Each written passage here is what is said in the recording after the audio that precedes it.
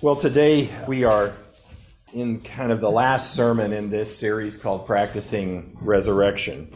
And we've been talking about living into the truth that we gather weekly to profess, namely what we say on Easter together when we say Christ is risen, he is risen indeed. That we worship a resurrected Lord, a living Lord. And as we live into that promise of his presence, we're discovering especially what it means to live into that promise and how it works itself out in our lives, even though we are also dealing with the corresponding seeming contradiction to that truth, because we know that in one sense he is not here, that he has gone away from us and will come again, but yet is very much a part of us and with us at the same time. And so we've been talking about how that works itself out and the dilemmas and the assurances that come to us as we work through that apparent contradiction. And so today we're finishing up and continuing with the passage that we were looking at last week, the Pentecost passage. The red in the sanctuary today is because today is Pentecost Sunday, the red being the symbol of the fire of the Holy Spirit.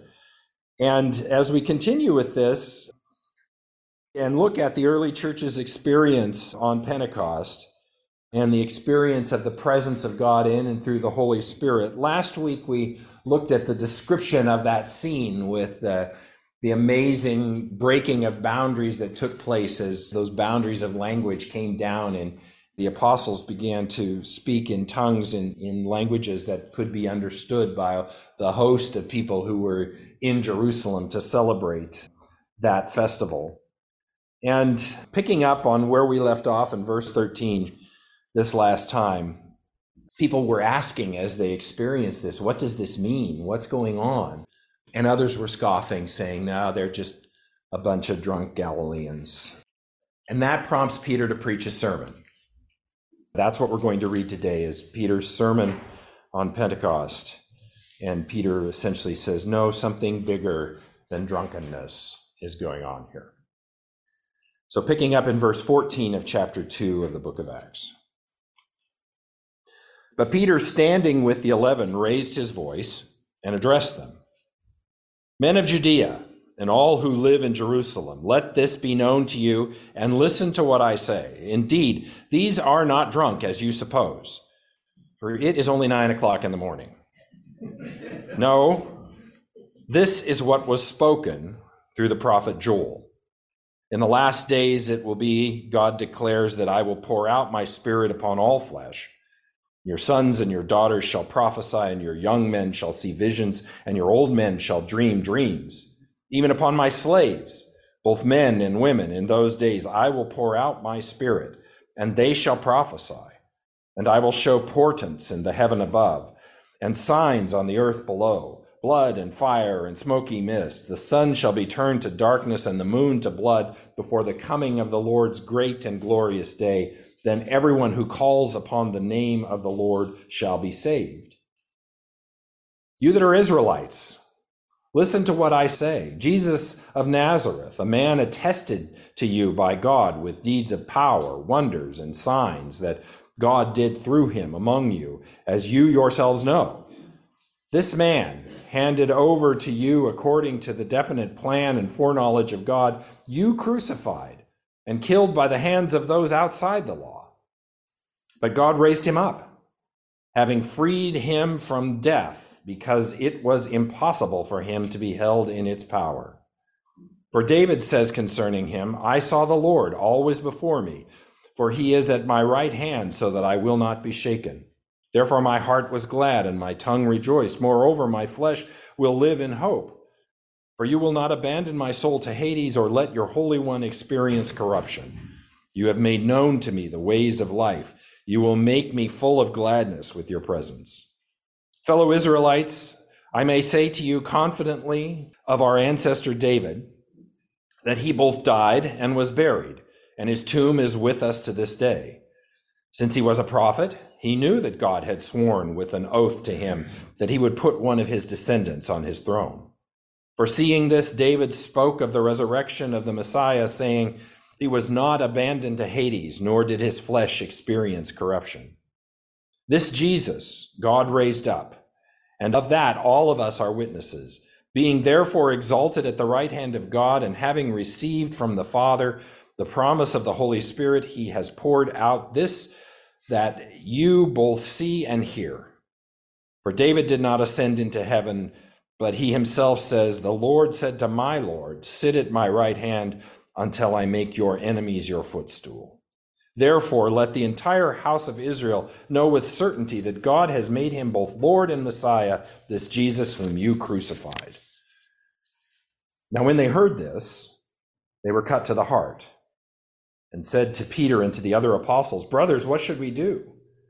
And Peter said to them, repent and be baptized, every one of you, in the name of the Lord Jesus Christ, that your sins may be forgiven, and you will receive the gift of the Holy Spirit. For the promise is for you and for your children and for all who are far away and everyone whom the Lord our God calls to him. And he testified with many other arguments and exhorted them, saying, save yourselves from this corrupt generation. So those who welcomed his message were baptized, and that day about 3,000 persons were added. They devoted themselves to the apostles' teaching and fellowship, to the breaking of bread and the prayers. Let's pray. Lord God, enlarge our stunted imaginations. Help us by your power to persevere in the journey to which you've called us. And as we come around each bend and open up to that new experience of the broad and open space into which you're delivering us, lift our hearts in praise and empower us to continue the journey. We pray in Jesus' name, amen. Today, my title is the word deliverance, and it's a word that carries with it a promise that ultimately, I think, as Christian people, we think about a deliverance into the new life, and ultimately that new life with God in heaven, that place of ultimate consummation of the prophecies and of Jesus' message, that place of being eternally in the presence of God, that place of ultimate rest, of Sabbath rest. It's arrival. We view it, that word deliverance, as the end of a struggle, of being freed and never being enslaved again. And we ultimately see that in heaven. Yet I have to tell you that if that was the essence of the gospel, that we only experienced that ultimately in heaven, I would have to say, well, God, why didn't you just put us there in the first place? The deliverance about which the scriptures speak is a deliverance that is a constant experience for the people of God, a moving from bondage into freedom, and then realizing there's an even greater freedom beyond that freedom, that the journey continues. And if the truth were told about what we have kind of convinced ourselves about heaven, we have to ultimately admit that none of us really know what heaven looks like.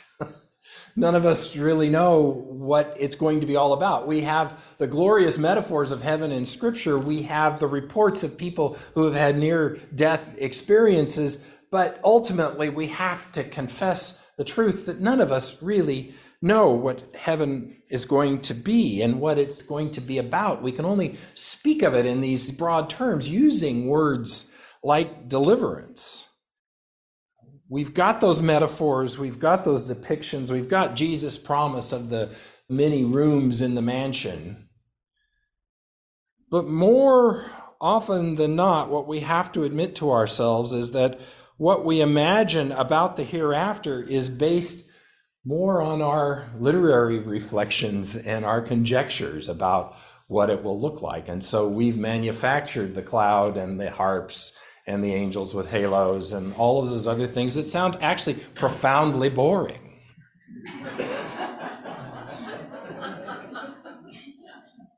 And my favorite depiction, I have to tell you that my favorite depiction of heaven comes not from the scriptures, but from C.S. Lewis. I think Lewis has captured something by capturing the spirit of what the scriptures say.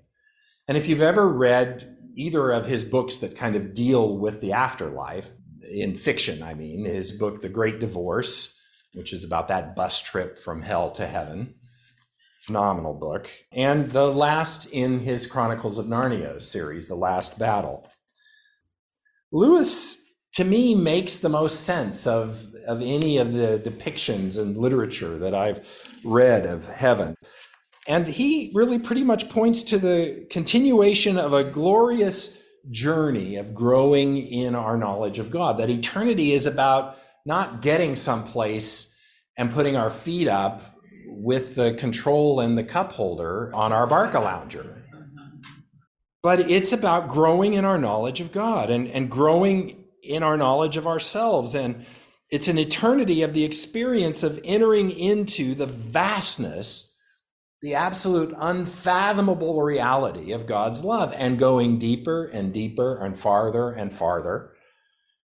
And so when Lewis talks about the journey of heaven, he uses this phrase, further up and further in, that we just keep going and it just keeps expanding.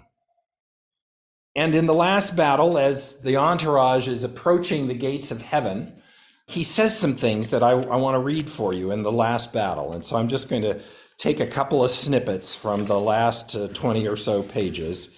And he says, "Further up and further in," roared the unicorn, and no one held back. They charged straight at the foot of the hill and then found themselves running up it almost as water from a broken wave runs up a rock at the point of some bay. Though the slope was nearly as steep as the roof of a house and the grass as smooth as a bowling green, no one slipped. Only when they had reached the very top did they slow up. That was because they found themselves facing great golden gates. And for a moment, none of them was bold enough to try if the gates would open. They all felt just as they had felt about the fruit. Dare we? Is it right? Can it be meant for us? But while they were standing thus, a great horn, wonderfully loud and sweet, blew from somewhere inside that walled garden, and the gates swung open.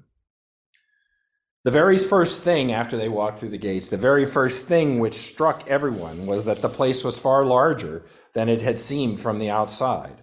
But no one had time to think about that, for people were coming up to meet the newcomers from every direction.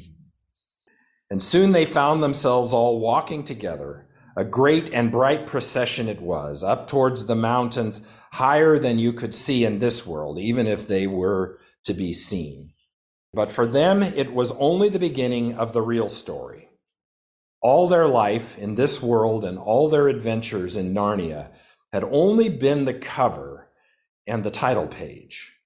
Now at last they were beginning chapter 1 of the great story, which no one on earth has read, which goes on forever, in which every chapter is better than the one before. Now I want to go there. Further up and further in, bigger than we ever could have imagined, the beginning of a great story that goes on forever.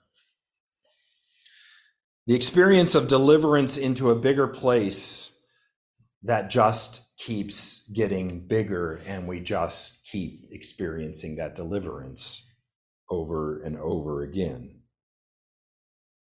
And that experience is not unlike the experience of deliverance we have in this life. Because as we find ourselves freed from that constricted place that the psalmist talks about and ushered into the broad and open space, we suddenly feel the energy to move on and to explore what's ahead of us. God's revelation of himself in this life is a foreshadowing of what we will know over and over again in eternity. And we experience in those little hints of glory in this life that tell us the truth of and prepare us for not some static experience of rest, but for an active, growing eternity of joyous discovery as we grow in our relationship with God and with others. And I believe that the experience of Pentecost was one such experience for the early church. It was a deliverance into a broad and open space. And Peter gives witness to this in his sermon. And that's what he does. He brilliantly brings in Old Testament texts and points then to Jesus as the fulfillment of those texts, and points especially to the resurrection and says, this is what it's about. The resurrection of Jesus Christ. This is what has released us into the broad and open space. And so he says to people, this isn't drunkenness, but it is an altered state. It is something new. It is something you don't normally experience. It's an experience of the bigger truth. It's an experience of a deeper reality, an experience of the boundary-breaking reality of God's presence and the anointing of the Holy Spirit, God's freedom. It's the experience that the prophet Joel gave witness to at the end of a great locust plague which had destroyed everything, where Joel predicted the outpouring of a spirit that would comfort and raise up in the midst of that devastation. This is a new thing that has roots, in other words, in a past of prophecy. This is a promise of God that he will pour out his Spirit on all flesh. An expansion of the promise of God's steadfast love to include the many and not just the few.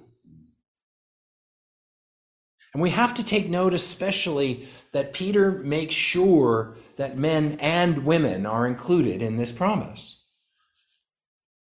Not just a male passed on promise, but that all creation, all flesh, your sons and your daughters, your manservants and your maidservants will all receive this. And the young and the old will be inspired to think about the new thing and to move toward it. It feels brand new, but actually it's something that inspired David's Psalms of praise. And it's a story, however, that's not about David as the only king or the most important king, but it's ultimately a story that points to Jesus, a story about the resurrection. And with this resurrection, a great work of deliverance has taken place. That's what Peter's sermon is all about. And when people hear it, when people put those pieces together, they are, as Luke tells us, cut to the quick, because connections are made, and then the question comes, which is the question that's before us every single day that we contemplate what it means to be a disciple of Jesus Christ, which is, so what shall we do? What difference does this make, and how do we behave? And Peter's response is the same way he told you to. The kingdom of God is at hand. Repent. In other words, turn around. And that's what the word repent means in both Hebrew and Greek. It's simply just turn around and look at this one who is inviting you to new life. Turn around, face into the face of Jesus, follow him and receive the Holy Spirit. This is the fulfillment of God's promise to you. So take up the journey, answer the invitation that John the Baptist gave you, that all the prophets gave you, that Jesus himself gave you. Repent, for the kingdom of God has drawn near, and live into the truth of the resurrection. It was an experience of deliverance into a new thing. But it wouldn't be the only one, and it wouldn't be the last one. And as we read on in the book of Acts, we see this young church just continuing to discover, oh, it's bigger than I thought. It's more inclusive than I thought. Oh, it's more expansive than I ever dreamed. Look at this. And Peter's story is one of the best examples. Here is this sort of founding father, if you will, of the church, who is giving this phenomenal sermon on which sermons are based even today. And yet, how much bigger it was by the end of Peter's life for Peter than it was even on this day. And we see him learning as we go through the book of Acts, and he suddenly begins to understand, oh, this is for the Gentiles too. Really? Yes, Peter, really. It's bigger. It's not just for Israel. It's Peter growing into a sense of how much more expansive and universal were the implications of the resurrection of Jesus. And that's what's true for all of us. It's never statically reduced to our dogma. It's always bigger than our descriptions of it. It's an invitation to keep going further up and further in. It's the continuation of Jesus' primary call to us. Follow me. Come and see. What shall we do? Well, we'll practice resurrection. We'll live into this. We'll keep following. We'll keep growing. And so as the passage that I read this morning ends, and so they dedicated themselves to the apostles' teaching, fellowship, to the breaking of the bread and prayers. They hung out and said, boy, what does this mean? And talked about that with one another. And friends, I need to tell you, if you're not talking about your faith and what it means to follow Jesus with other followers, you are being hurt. And that's why we have church. So that we can do that conversation, so that we can share those experiences, so that we can encourage one another, so that we can, as my favorite passage in Hebrews says, not neglect to meet together, as is the habit of some, but to encourage one another, and all the more as the day draws near, and to stir one another up to love and good works. That prayer that I read at the beginning, I want to reread now, the Colossians prayer of Paul. It's a phenomenal prayer about essentially praying for the spiritual growth of that congregation. And listen to the marvelously circular reality, or maybe a helix would be a better image, this sense of coming around to the same things again and again and again, and that opening our lives up to something bigger and something higher. But Paul says, for this reason, since the day we heard it, we have not ceased praying for you and asking that you may be filled with the knowledge of God's will in all spiritual wisdom and understanding, so that you may lead lives worthy of the Lord, fully pleasing to him as you bear fruit in every good work and as you grow in the knowledge of God.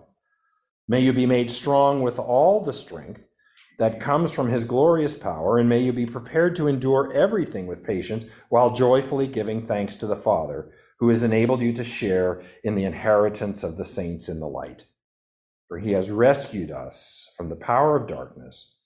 And I love the other translation of it in the RSV. He has delivered us from the dominion of darkness and transferred us into the kingdom of his beloved Son, in whom we have redemption, the forgiveness of sins. We've been delivered into a broad and open space. And God will keep delivering us into the bigger and bigger and bigger spaces. So follow, come and see, keep our eyes focused on the one who is out in front of us, who for the joy set before him endured the cross, disregarding its shame, and is now seated at the right hand of God in glory. Let's pray. Enlarge our imaginations and our hearts, Lord, that we can see just a portion of how big it is, and therefore open our hearts to a world that needs the same thing. For we pray in Jesus' name, amen.